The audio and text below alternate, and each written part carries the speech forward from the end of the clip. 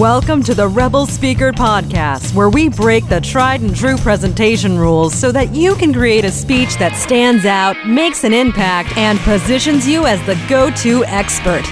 And now, your host, the instigator of the Presentation Rebellion, Dr. Michelle Mazur. Hello and welcome to episode 9 of the Rebel Speaker Podcast. And on the show today, I'm going to tackle the question about where are all the women speakers, especially paid professional women speakers? This question came up in Dr. Nick Morgan's Forbes article about why are there so few women speakers on the stage. And today, let's tackle that question. So let's do this. When I came across Dr. Morgan's article on Forbes about why are there so few women speakers, it struck a chord with me. So I've been speaking since I was about 15 years old, but I started like many people start on my high school speech and debate team, which led me to my college speech and debate team. And one of the things that I noticed as a debater in college, and I was a part of the National Parliamentary Debate Association way back when it first got started, was that it seemed like female debate teams just didn't do well. It's not that they weren't smart or couldn't make a good argument. They just never seemed to make it to finals rounds. And then I also noticed that male-female debate teams seemed to have a better shot, but it was really the male-male debate teams that excelled. When I was a graduate student, I did a study just coding the gender of debate teams at the national championships. And I looked at like 6 years of data from the National Parliamentary Debate Association championship tournaments. And what I found out was male teams were statistically more likely to win the championship or even advance into elimination rounds than female debate teams. Male-female debate teams still had a better shot at advancing into elimination rounds. And that made me scratch my head and wonder, well, why? Why is it that female debate teams don't perform as well?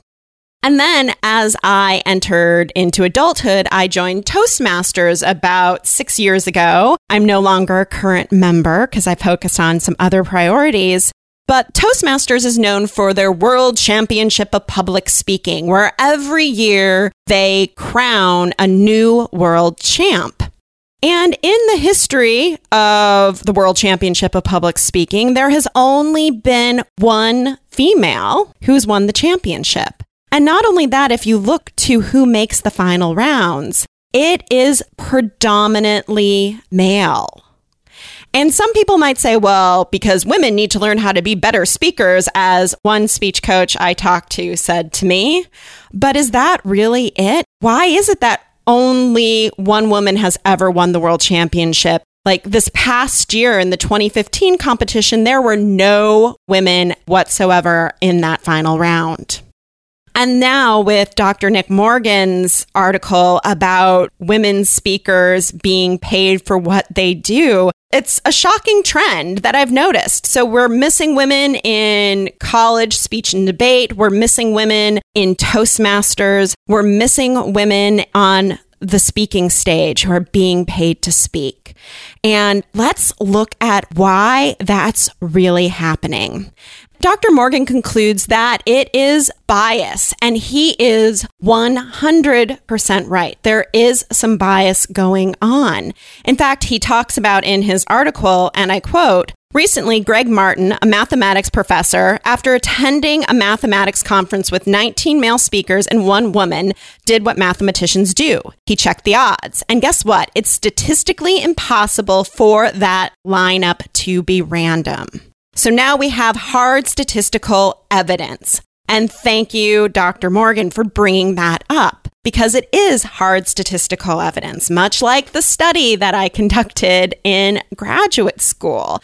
And it is bias, but it's not just, oh, the meeting planners aren't hiring women speakers, or women don't perform well at Toastmasters World Championship because they're not good enough speakers. It's actually quite recent. Women were even allowed to be speakers. When professional speaking started, it was mostly motivational speakers, and all the big motivational speakers were men. Toastmasters International didn't even allow women into the organization until 1973, which is the year of my birth. So 42 years, women have been allowed into Toastmasters International. And I just think that this bias is historical, but also it's ingrained. The second reason why there aren't as many women speakers is because what it looks like to be a successful speaker is mostly defined by a very male way of speaking. And if you've seen a lot of professional speakers, you know what I'm talking about. They're larger than life. They're powerful. It's very motivational and rah-rah. And they step into that masculine form of power. Whereas a feminine approach to speaking isn't the same. It's not, getting on stage and rallying up the troops. It's quite different. It's more based on storytelling and vulnerability, and it's a softer way of speaking. And Gail Larson, who coaches people like Danielle Laporte, talks about this in her book, Transformational Speaking. And I think she does a great way of defining some of the other characteristics of a more feminine or balanced approach to speaking. So I do think the way that we define a successful speaker is very male-oriented. And then finally, it's not just about the historic bias, the systemic bias, or the fact that the way we define how a successful speaker shows up is more male-oriented. But we also have to ask the question, where are women holding themselves back from being a well-paid speaker? Tanya Geisler writes a lot about the imposter complex, and she has a great download on her website about the 12 lies and the one truth of the imposter complex. I highly recommend you looking at that. But the imposter complex keeps women invisible. So we might not be going after those speaking gigs because we feel like I'm not ready yet. I don't have the degree of education that I need to have. I don't have the experience that I need to have. And the imposter complex doesn't affect men as much as it impacts women. So where are those beliefs getting into your head? Are you not applying for paid speaking gigs or reaching out and making contact with organizations that you want to be speaking for because you feel that you're not ready, that you're not the expert yet, that when you do whatever, then you'll step out and start being paid to speak?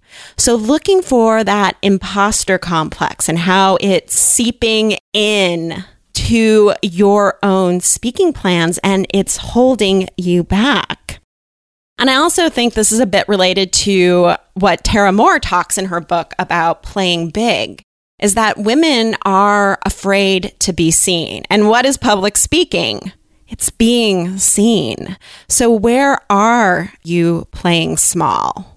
And how can you step into that bigger version of yourself? And I do recommend both Tanya Geisler and reading Tara Moore's book, Playing Big, because I think these are excellent resources for women who want to step into the spotlight, who want to be seen and heard and known for what they do. And not only that, they want to be paid for it. So that is my take on why are there so few women speakers. So it's systemic and historical in nature. There have been studies that show that women just aren't showing up on these stages. It's also because of the way speaking is defined and speaking success being more of a male way of speaking or of showing up on stage. But finally, women are also holding themselves back. They're playing small and they're suffering from the imposter complex. So women, I challenge you to take steps to uncover where your imposter complex is coming into play. and to step into the spotlight and start playing bigger so that women are showing up on stage, that they are submitting applications to meeting planners, and that you are being paid what you're worth. So until next time, this is Dr. Michelle Mazur, and if you'd like to continue the conversation about women speakers, please hop over to the Rebel Speaker Facebook group. You can find it at drmichellemazur.com/group. If you like what you hear, please subscribe on iTunes and leave us a review. So until next time, remember, your most rebellious act is being more of who you are.